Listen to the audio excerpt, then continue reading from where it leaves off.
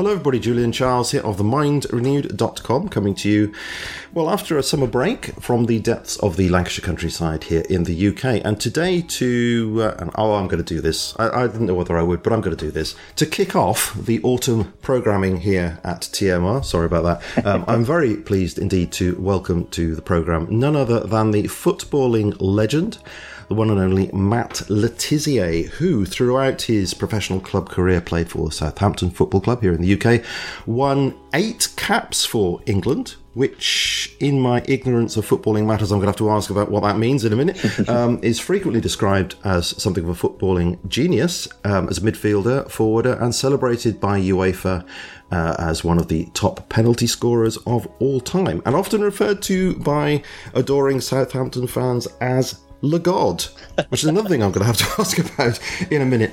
Many thanks indeed, Matt, for agreeing to join us on TMR. My pleasure, Julian. Good to talk to you. It's great to be speaking with you. And as I said before the recording started here, you are probably the most famous person that I've ever spoken to on this programme. So is it right? I shouldn't be afraid of you? Is that right? You certainly shouldn't be afraid of me, no. Okay, so I'm going to be asking you today about your career, but also, importantly for this programme, about your stance over the last couple of years or so with respect to the UK government and indeed internationally, the response to this so-called pandemic, Sure. and the fact that you've been quite outspoken about that and how that's affected you and what perhaps you think about things now. Yeah. But before we leave the business of football, I'm going to ask you, so what's all this business about Le God? Could you tell us about that? Because we are a Christian programme here, but what's all this business about Le God? Yeah, I'm not quite sure how that all started. Kind of during the early to mid 90s, Southampton football fans became quite fond of me and the fact that I was scoring a lot of goals and performing miracles in terms of keeping Southampton in the Premier League.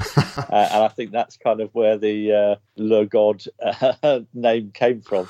It was all very tongue-in-cheek, and it was all taken that way. Sure. And so, it's just a nickname that kind of stuck down the years, really.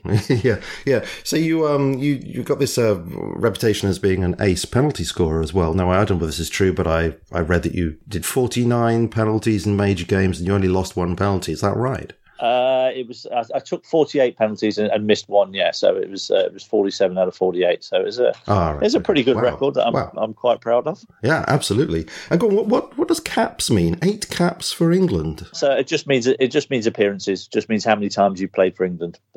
That's all that means. And you actually get a physical cap with the name of the team that you played against on it. So, that's where the caps come from. So you literally have 8 caps hanging on the wall somewhere? Well, I actually have 7 caps because during a qualifying campaign for the World Cup, you get 1 cap for the campaign and they put each of the name of the teams that you played against on that cap. So you don't get 1 for every single time you play. You get 1 for every friendly appearance or every tournament that you play in. You get a cap with all the teams that you played against. Mm-hmm. Well, as I said to you before, I am probably the most ignorant person about footballing matters that you've ever spoken to. I know that James Delingpole did say that he was, but I beat him. I'm sure I beat him on this. So I would ask you a few questions about this. So my first one is football the game with the round ball? That's the one, yeah. Excellent. And could you tell us then how you got the footballing bug, so to speak? I mean, was it a big thing in your family growing up? Yeah, it was a huge thing in my family. I had a very sporty family growing up in Guernsey. So my dad was a very good footballer. I had 3 older brothers who were 4, 6 and 7 years older than me, who were all very good footballers. 2 of them actually turned down the chance to become professional footballers before I had my opportunity. And so, sport was kind of everything growing up. It wasn't just football, it was cricket, tennis, hockey, table tennis, badminton. I played all those sports growing up. And sport has just dominated my entire life, really. Oh, wow. So you'd even beat me at badminton. That's something I do play from time to time, but you beat me at that as well. It's just not fair. Did you never get put off by, injuries and things? That's one thing that put me off with football. I remember distinctly one very cold winter's day, wet. I thought I'd go for tackling somebody, and they just kicked the ball at my legs, and it stung. And I thought, well, I don't like this. So were you never put off? Not really. I mean, I wasn't one of those players that liked tackling people, so I tended to avoid tackles at all costs if I possibly could. But yes, I certainly didn't like getting injured, but I had enough ability at the game to make sure I could avoid most of the injuries. Yeah, I suppose that's the big difference between us. You were actually very talented. Yeah. Okay, so you signed up for Southampton, I believe, was it 1985, really young? You were 17. Yeah. You became professional. Was it just within the year or about a year later? Yeah, so I joined Southampton in 1985 straight from school. So I was 16 when I joined Southampton. And then I made my debut just over a year later at the age of 17. And then I turned professional when on my 18th birthday, I signed my first professional contract. Wow. And you stayed with Southampton throughout your career? I did indeed, yes. All 16 years. Yeah. So why did you do that? Because I've read that there were, top teams were trying to get hold of you, but you stayed with Southampton. Why did you do that? I did. Various reasons at various times, really. Firstly, I loved living down here on the south coast. It's pretty convenient to get back to my home of Guernsey, where I was brought up in the Channel Islands. But also, I felt I owed something to Southampton. They gave me my chance to be a professional footballer, which is what I wanted to do since I was a little boy. And so I felt like I owed them something in return. And, the fans at Southampton always treated me brilliantly. I felt like I owed them. And so, that's, kind of all those reasons. And there were family reasons as well at different times. I have no regrets, certainly, about spending my whole career at Southampton, none whatsoever. And some say that you basically kept Southampton in the running. There was a few seasons where I scored quite a lot of goals, and we were always kind of through those seasons we were struggling at the bottom of the table and looking like we might get relegated, and somehow we managed to escape relegation. The whole time during my career, so I played my whole 16 years in the top flight of English football, which is again something that I'm very proud of. As I said, you're described as a genius by some people. Go on, do you own that for yourself? Would you say you're a genius? I guess it depends what your definition of genius is, really. I knew that I was very talented at football. I knew I had a lot more ability than most of the people that I was playing against. But geniuses come in lots of different shapes and sizes and forms. So I knew that I was very good. I'm not sure I qualify as a genius.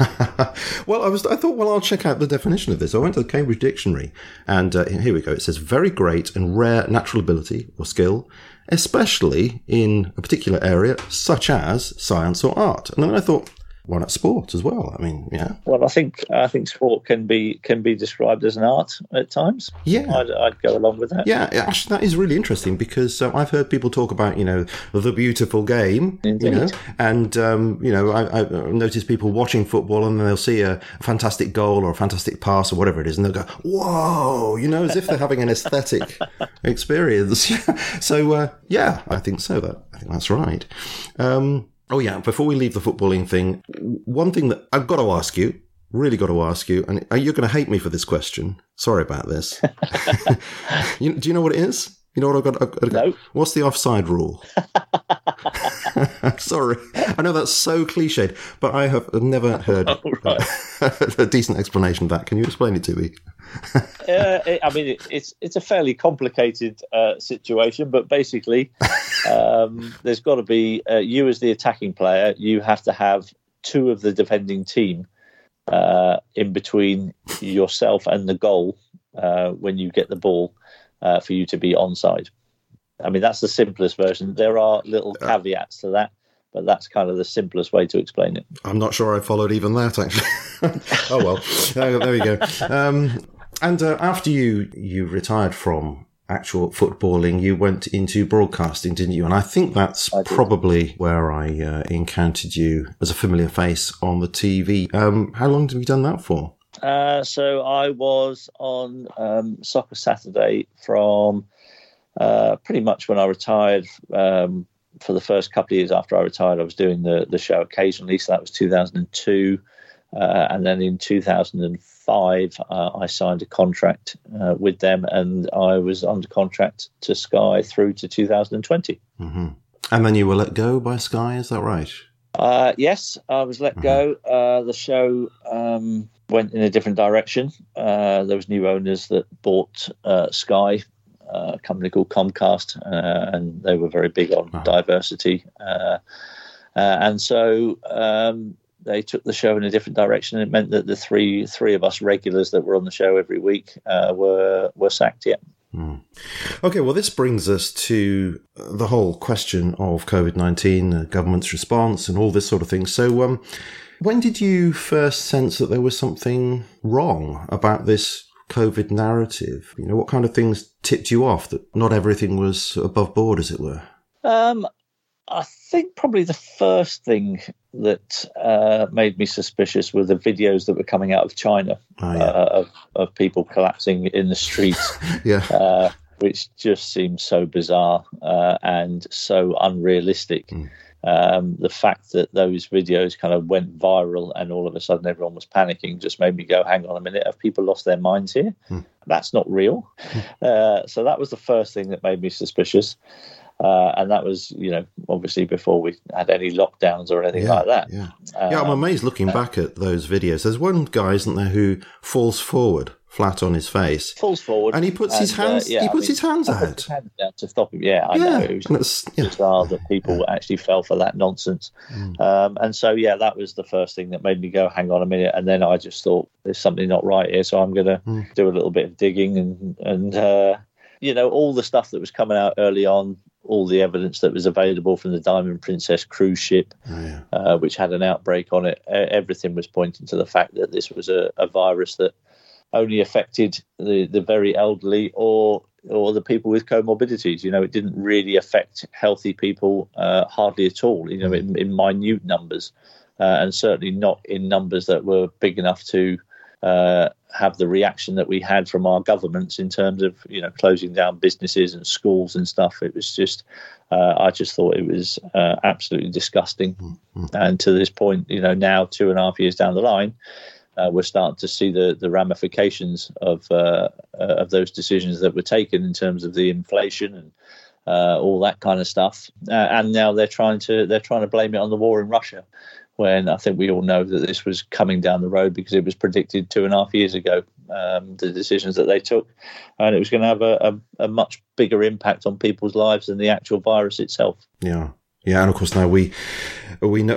Rishi Sunak is no favourite person of mine, but from what he has said, we actually know now that the cost-benefit analysis was not done. I mean, you were going to be criticised way back for saying such a thing, but we know for a fact that's the case now. Yeah. So this was really early on. You started to have doubts about this. I mean, did you not go through that initial process, which I did, and I've admitted to, is the first few weeks of washing the doorknob and the banister and things like that, and making sure that things coming in from the shops were rinsed. And then I started to think, actually, I'm not sure this is warranted after all. Did you not go through that sort of fear thing to start with?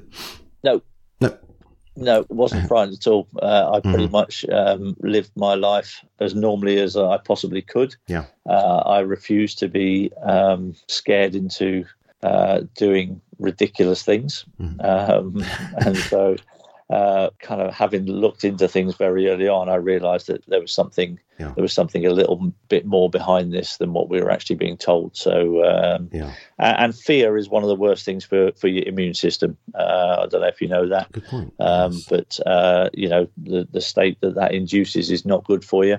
And basically, the behavioural insights team on the SAGE committee have admitted to using those fear tactics when quite clearly everybody knows that is not a good place for your immune system to be in.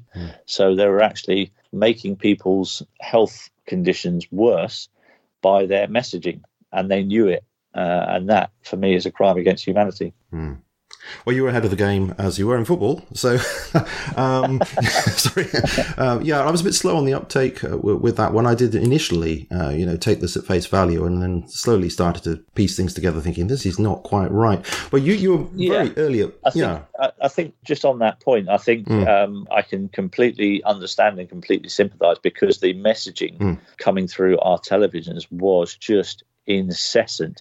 It was 24 hours a day. You couldn't get away from it, whether it was the TV, whether it was the radio, in the print. There was no escaping it. No. So it doesn't surprise me, and I have a lot of sympathy for people who were taken in by what was going on, because it was a campaign of propaganda where millions, hundreds of millions of pounds were spent on brainwashing people into being so frightened. So I have a lot of sympathy for people who were taken in by it early on.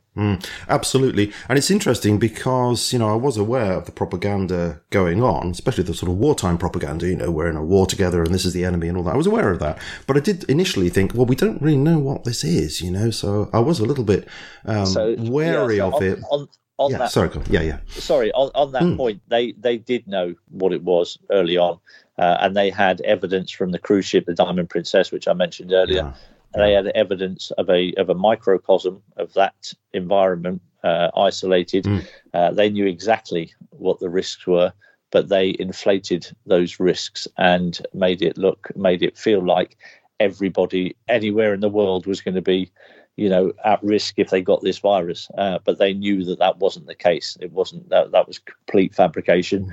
And they inflated the dangerousness of the virus in the early stages. And again, that's just disgusting what they did. Okay, so you spoke out about this largely through Twitter, was it? Yes, I was only on Twitter at that point. I now have a Getter account where I post a lot more. It's a much more of a free speech place, and stuff like what Twitter were doing with banning people for, misinformation that they were deeming to be misinformation, which has actually turned out to be the truth. Companies like Twitter should be shut down for what they did. So you took quite a risk in doing that. What kind of reaction did you get from, lots of bots, I suppose, attacked you? But what kind of reactions did you get from real people, if you could distinguish between bots and real people? Well, actually, the difference is quite stark in what goes on in the real world when I actually meet people face to face, and the conversations that I have with them. Those conversations are very different to the conversations that you're having on social media. I realised quite early on that there were bot farms and trolls, attacking me and my tweets, trying to make me feel like I was in the wrong and that I was a bad person and that I'm trying to kill my granny, all that kind of stuff. So I realised fairly early on, and I stopped interacting with those kind of accounts. Really, it was quite easy to spot which were proper accounts and which were the bots and the trolls on the internet. So I kind of tended to voice my opinion then and then just leave it and not go back and read the replies, because it was not a true reflection of what was happening in the real world. Did it worry you being called names, being called a granny killer? Did it worry me? No. Not upsetting? No, it upset the people around me. My family and things were very upset at times at the treatment that I was receiving in the press. Oh, yeah. However, given that I'd done my research, given that I knew what I knew, and I was certain of what was going on, the name calling and the attacks in the press actually made no difference to me, quite frankly. I'm a very strong-willed individual. I've taken a lot of abuse during my football career. Right. I became used to it. I became immune to it. And that stood me in very good stead for what I had to cope with these past couple of years. And 2.5 years down the line, I'm still here and I'm still speaking out and very good. Trying to make people aware of what's going on. Yeah, there was a nasty piece, wasn't there, in the Mail Online, which I looked up here. So this is from the end of 2021, and you were accused of putting lives at risk. You were following baseless, it's always baseless conspiracy theories. Baseless conspiracy theories. In fact, those conspiracy theories, a lot of them seem to have come true these last couple of years. So I actually wear the conspiracy theory slur as a badge of honor these days, because the conspiracy theorists have got a lot more right than what the mainstream media have got right, and unfortunately the people who listen to the BBC and believe every word that comes out of them, I'm afraid they're the real conspiracy theorists. Yeah. Yeah, they just going back to that thing. They dragged out some academic whose name I don't remember, who said he could be killing people. Yes, if you do not get vaccinated, you're at greater risk. Blah blah blah blah blah. So he could be killing people. It's really really nasty stuff, isn't it? So I mean, hats off to you for not being personally bothered by that. And strangely, that guy that the Daily Mail used actually came from a university that was heavily funded by the Bill and Melinda Gates Foundation, who actually make a lot of money out of the vaccine rollout, which is slight conflict of interest that they don't tell you about when they quote these people in the mainstream media. These people who are quoted in the mainstream media need to have their conflicts of interest called out, because it's completely unfair on the people that are reading that, that they're not being given all the information to be able to make an informed decision. And that's what my point has been for the last 2.5 years, is that everybody should have all the information available to them to be able to make an informed decision. Yes. And that hasn't been happening. Yes, indeed. Did you see that supposed documentary? Actually, we talked about it a few weeks back, called Unvaccinated, that the BBC produced. Oh, did you see? Yeah, disgusting program. That shows the desperation of the mainstream media, that they have to do programs like that. It's incredible. Yeah, exactly. And that's what they did there, isn't it? They dragged out these experts, and then it was only later that we discovered that a lot of them had conflicts of interest, and they didn't say that in the programme. No, BBC are not a fair and unbiased corporation, unfortunately, and that's why I don't pay my TV licence. But if you go to their website, they have a little thing at the bottom saying, why you can trust us, why you can trust the BBC. Perhaps the fact that they have to say that should tell us something. That should put a red flag up to everybody, indeed. Yes, indeed. All right, so I'm getting the impression that if you had your time all over again, you wouldn't behave any differently. You would speak out again.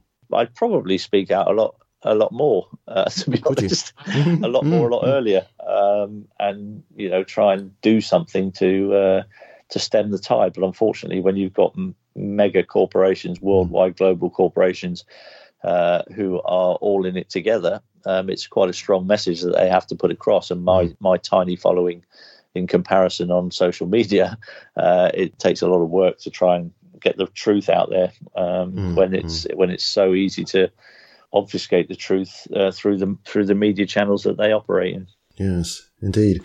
All right. So a big thing with you throughout this time has been that people should be able to, should be informed and make decisions for themselves. And this was very much taken from us in so many ways. So what is your position on vaccination? I mean, are you against the use of... I have to ask you this question. Are you against all vaccines in principle? I'm not going to use the term anti-vaxxer because it's such a propaganda term. But are you against the use of all vaccines in principle? So I've had... pretty much every other vaccine I could possibly have had in my life up until this one.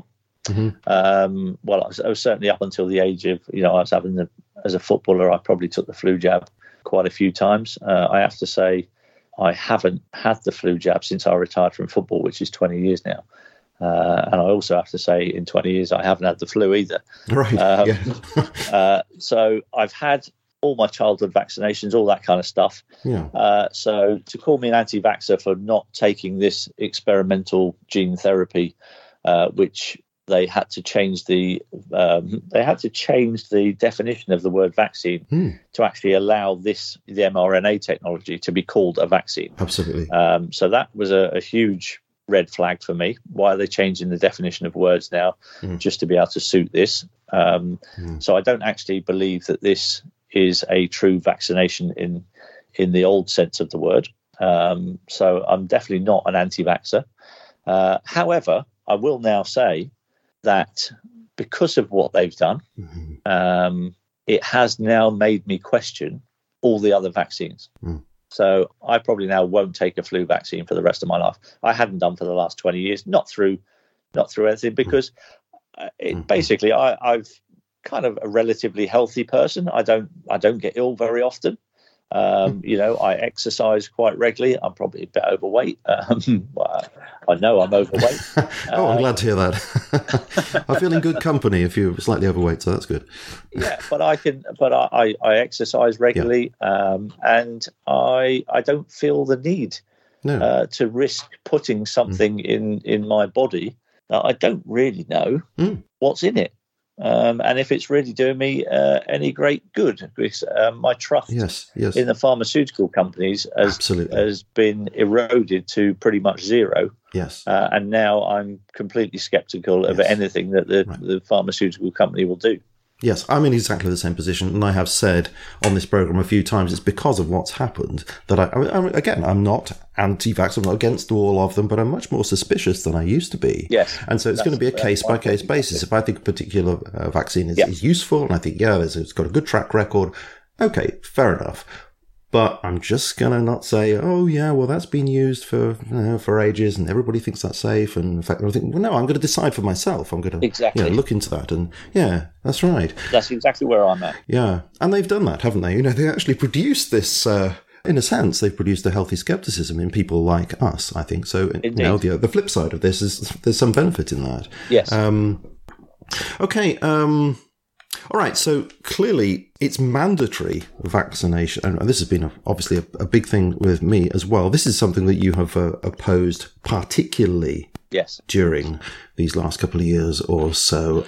Have you found people kicking back at you for that position? Because, that seems an eminently reasonable position to take, really. Not many. Not many people have kind of kicked back against the forced injections, especially when I think people forget. There's a lot of people very uneducated in the fact that this is been issued under emergency use authorization only. Yes. So they have no idea what the long-term effects of this vaccine are. So there's no way that you can force people to take a medical intervention that they have no idea what the long-term impacts of that are. And that has been a very strong position that I've taken, and one that I think, because of the kickback from the general public, one that the government have backtracked on quite a lot.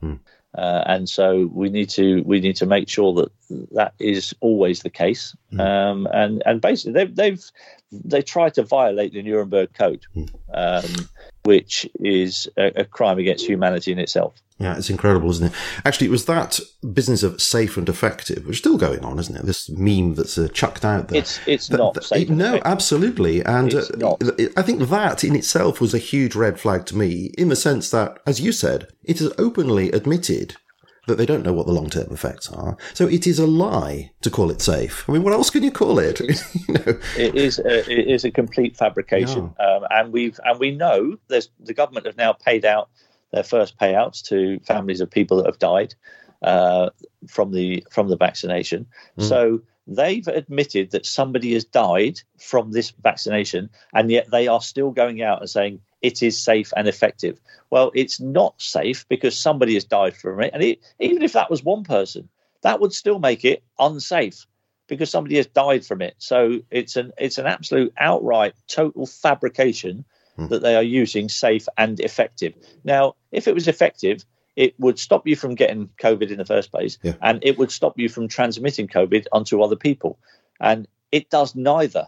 So it's not effective either. So it's not safe and it's not effective. And even Boris Johnson admitted that, didn't he, in one of his little talks? He did. Goes down in history. But they still thought they'd get these vaccine passports out as if they were going to make any difference to anything. I think we all now realise that the vaccine passports were a complete diversion of what the actual goal of all of this was, and that was to make everybody trackable with their digital passport, digital ID, vaccine passports, and indeed after that we're looking at central bank digital currencies with the elimination of cash. And once that has happened, our lives are over as free human beings. Interesting. Totally agree with you. It's very much piggybacking on this, isn't it? All these various interests. And when I have discussed this with people, Dr. Piers Robinson even asking the question as to what extent this was coordinated, or to what extent this is just sort of opportunism with all these interests jumping on the back of what happened. We don't really know this, and it's something that needs continual research. Well, it's not really much of a secret. Klaus Schwab, Prince Charles have all come out and said, we have a small window of opportunity to change the world, and hopefully that small window is closed, and enough people have kicked back that it won't happen. But isn't that a conspiracy theory? Even though they say it openly, go to the website. We're still called conspiracy theorists for questioning it. And now the World Economic Forum are getting a little bit upset that they're taking a lot of criticism. Well, good for them. There's a lot more coming their way. Don't worry about that. Yeah, well deserved, indeed. Okay, so one of the main things that you've been concerned about is these adverse events. I'm not going to call them side effects because that implies we know what's going on here, but certainly adverse events, associated with the rollout of these interventions, these medical interventions, and particularly with respect to sporting people, footballers, etc. So when did you start to become really concerned about what was going on with these events? Well, I watch, as I said before, my life has been dominated by sport. So I not only played a lot of sport, I watch a lot of sport. And I've started seeing things on sporting fields of play which were just so unusual. Footballers who were just stopping in the middle of a game and dropping down, clutching their chests. And it was just something that I'd never witnessed in 17 years as a professional footballer. Right. And I just thought, this is just happening too frequently. What's going on? And then I started getting videos sent to me from cricket and from basketball and from all different sports and young people, young, fit, healthy people just collapsing. And it just wasn't right. These things didn't happen on this scale before. And it's only started happening since the rollout of the vaccine. So I was calling for somebody to actually investigate what was going on. And apparently my concern for these people and this investigation meant that, I was a conspiracy theorist, just because I wanted to find out why all these young, fit, healthy people were collapsing on sports pitches. Now, the media are trying to normalise this and saying, oh, it's always happened, don't worry about it, turn a blind eye.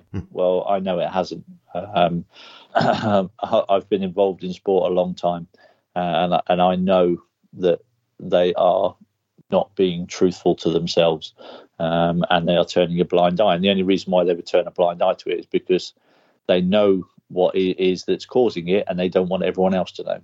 And this isn't because there's some sort of selection bias, you're looking for this information, people are sending you stuff, and so you're getting the impression of a large number of these incidents when they're actually nothing out of the normal. You're saying you've not seen this, this is in your own experience, you've not seen like this before? In my own experience of 17 years as a professional footballer, and not just playing against, but training 5 days a week for 17 years, I didn't see one player that I played with or against have any issue with their heart in my entire career. Not one. Now, I've seen a couple since I've retired. There was a couple of high-profile incidents with Fabrice Muamba, with Marc-Vivien Foé. So, yes, very occasionally it does happen where there is an underlying problem that people have had with their hearts, but never on the scale that I've seen it over the last couple of years. Yeah. So why wouldn't you put this down to COVID? I mean, if you're looking at things that have changed in the last couple of years, well, COVID will be obviously the other one to look to. So why do you think it's not just COVID? So that's been my point. My point is that we need to have an investigation to find out whether it is COVID or it is the COVID vaccines. Or it's something completely different. My point has always been we need to have an investigation. Why is nobody investigating it? And when everybody is turning a blind eye to it, that makes me think, well, why would they turn a blind eye? What's the only reason why they would turn a blind eye? And the only reason I can think of is that they know what it is and they don't want everyone else to know. Yeah. So you've not got anywhere with this at all? Nobody's interested? I'm trying at this moment, I'm trying to get a meeting organised with a couple of doctor friends of mine who have a lot of data on the vaccines, and they wish to present that data to the people at the FA. And so that's where I'm at the moment in trying to organise a meeting with all these parties, which is proving quite tricky getting everybody's diary together. So we're hoping to get a meeting in before the end of this month. Okay, so for those who are not in the UK, that is the Football Association here in the UK. What about UEFA, the European? Have you tried to no, I'm, speak to them? I'm focusing on this country first. I think they're the people that I know, and I think once you kind of, if we can get into this country and make a difference, then you can start expanding it into other countries. So you are hopeful then that you're going to have something of a listening ear from the FA, do you reckon?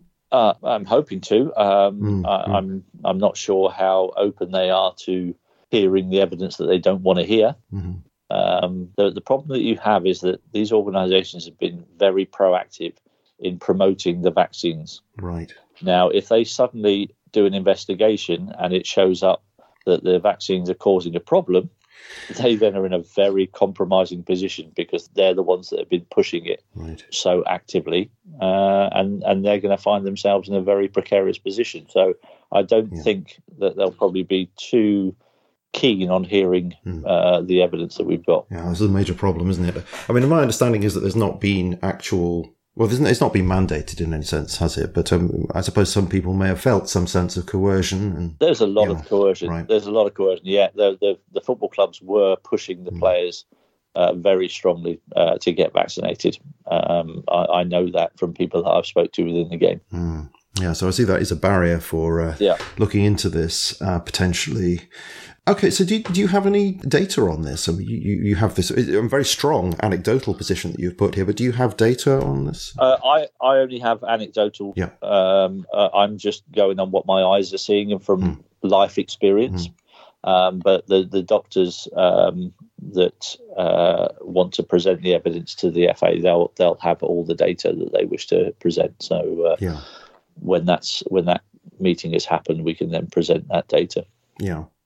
Yeah, well, I think also there is a power to anecdotal evidence, anecdotal information. I mean, I very frequently go over to Mark Crispin-Miller's blog where he's simply listing, in memory of various people who've died or severely injured, and it's just incredible how many of these seem to be blood-related, cardiac-related. Yeah. And it's, I think it's worth keeping an eye on that. And of course, we do know that these shots do have blood clotting issues, cardiac issues. We do indeed know that the Office of National Statistics, UK Office of National Statistics, looking at non-COVID excess deaths in England and Wales, well, it's higher than it should be. And people are asking questions about that. And Dr. John Campbell, who recently started asking questions about that, had the video removed from YouTube. Surprise, surprise. Indeed. So indeed, there are clearly reasons beyond just the anecdotes to be concerned about this. Well, there's over 1,000 people a week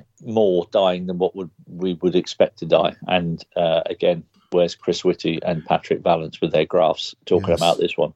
They seem to have disappeared pretty quickly now that the excess deaths are in the news. Yes, they're concerned about one thing, but not concerned about the other. Yeah, interesting, isn't it? Yeah, and of course, all these studies coming out. I won't go into. I'll put these just in the show notes. There's one came out of Thailand, one published by JAMA. This is 2022, and one in Nature. Peter Doshi over at British Medical Journal. All these things sort of bringing up concerns, real significant concerns about this. So this is not just idle speculation going on here. Absolutely not. No, indeed. And okay, can you? Are there particular really famous players? Obviously, we don't know. We don't know any of this. But I mean, are there particular famous players who you have, significant concerns that they might have been injured in this way? Well, certainly there's been a couple of very high-profile cases. Obviously, Christian Eriksen in the Euros was probably the first one.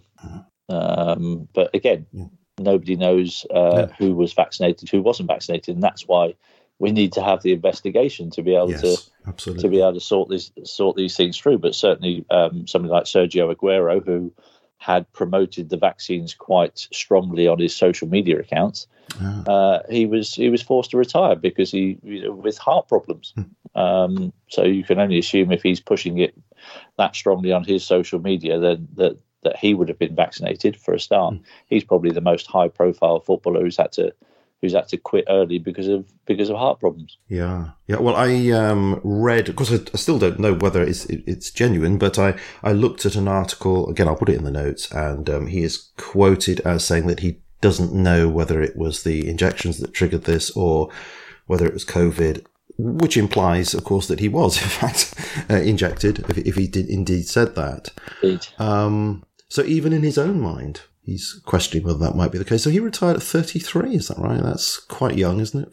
It is in this day and age where players keep themselves a lot fitter than perhaps we did in my day. Okay, right. Okay, so I mean, earlier you said that, you felt that this whole pandemic thing was bigger than a lot of people tend to think. We were given to understand, this was a novel virus that needed a response, and so the response has happened. There was only one solution. It was these vaccines, and now they've been rolled out, and it's all over now. That's the kind of very simplistic narrative. But you mentioned other things like, the Great Reset, the World Economic Forum, digital currency, and various things. You've already mentioned those. Do you see this as a much bigger, I will say political, but I mean in the biggest sense, not party political. You see this as a much bigger, almost global political reality behind this?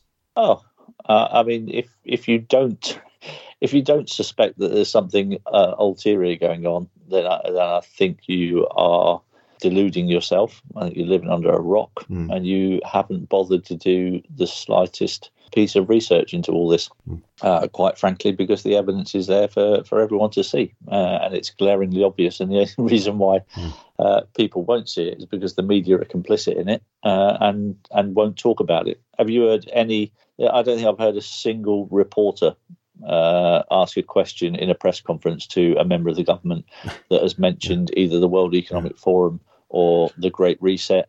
All of these things which are being openly spoken about. Politicians all around the world, all in lockstep, using the "Build Back Better" phrase. Yeah, that's right. All of a sudden, and if you don't think that's not been pre-planned as a message coming out of there, then I'm afraid you're willfully sitting there and encouraging on your own enslavement. Has this therefore changed your view of the political landscape? Do you still think in terms of, political parties and left and right and who you're going to vote for this time and all that sort of thing? Do you still think that way? There is no democracy in our country. Yeah. So your vote means absolutely nothing in this country, no matter what party you vote for. They are not really in control. We have an illusion of democracy in this country. If you think Boris is the one making the decisions, if you think that Liz Truss is going to be the one making the decisions for this country, then I'm afraid you're completely out of touch with reality. And quite frankly, the political system in this country, I think, is broke beyond repair and needs scrapping, and we need to come up with something a lot better. Absolutely. So you wouldn't be putting all your hopes in Keir Starmer either? Oh my! Sound of it. That's Keir Starmer, who I just happened to do a little bit of research into him, who was a member of the Trilateral Commission. Trilateral? You were going to say that. Yes. Sitting on the Trilateral Commission with Jeffrey Epstein. And also interesting that Keir Starmer was also in charge of the department where Jimmy Savile was not enough evidence to go after that prolific paedophile. Yeah. I would say I've probably got less trust in Keir Starmer than I have in all the other politicians, quite frankly. Yeah, and the Trilateral Commission, a few decades back, they were producing, I can't remember the name of the document, but a famous document where they're complaining about too much democracy in the world. I'll link to that one as well. Amazing. So you said that, there's got to be a different way of approaching things. So you're very much more thinking in terms of, presumably, peaceful, direct action by people and civil disobedience and that sort of thing. Civil disobedience, non-compliance on a mass scale. And I think you can then start changing things. Yeah. Essentially not to go along with these things which are infringing upon our rights, etc. Exactly. Just say no and just put the inertia on. Yeah. Indeed. Right. Well, I suppose I would like to have one final invitation to you, if that's okay. It's been a fascinating conversation. I'm very grateful to you for having this chat. No problem. But I'm going to put something to you and invite you to respond to it. Is that okay? Sure. Because this is something I've been looking at for a few interviews in the past few months, really. This idea that it's all over.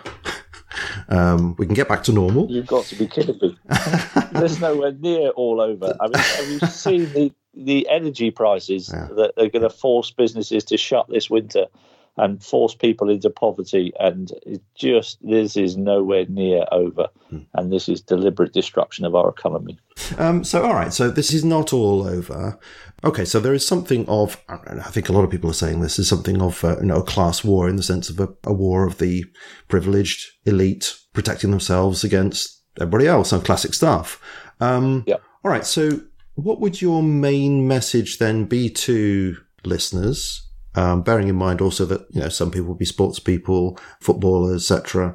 What would your main message be going forward now before we close?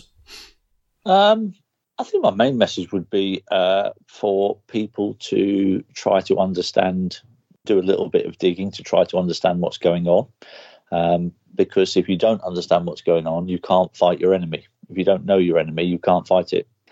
So you have to understand what's going on first, and then you come up with a plan to fight your enemy. And until there's enough people that know who the enemy are, because let's be honest, they're a very small minority of people who run the world, and they are doing their very best to control everybody else. And the only reason they can do that is because the majority don't understand their power, the power that they have over these people. And so I would encourage you to understand what's going on in the world and don't give your power away to other people. Absolutely. Thank you ever so much. Fantastic message. Well, it has indeed been a great pleasure to speak to you, Matt. Indeed a privilege to have you on the show. Thank you, Judy. So thank you ever so much also for your efforts to bring these concerns to various bodies that you're trying to persuade to take this seriously, and for your bravery, really, over these last couple of years in speaking out when so many haven't spoken out, timid to do so. So thanks for doing that. No problem. And thanks very much for this conversation. It's been wonderful, actually. Thank you. No problem, Julian. Good to talk to you. Show notes for this programme can be found at The Mind Renewed, themindrenewed.com. Podcast music by Anthony Rajakoff, attribution non-commercial, share alike 4.0 international. You have been listening to me, Julian Charles, and my guest, Matt Le Tissier, and I very much look forward to speak to you again in the very near future.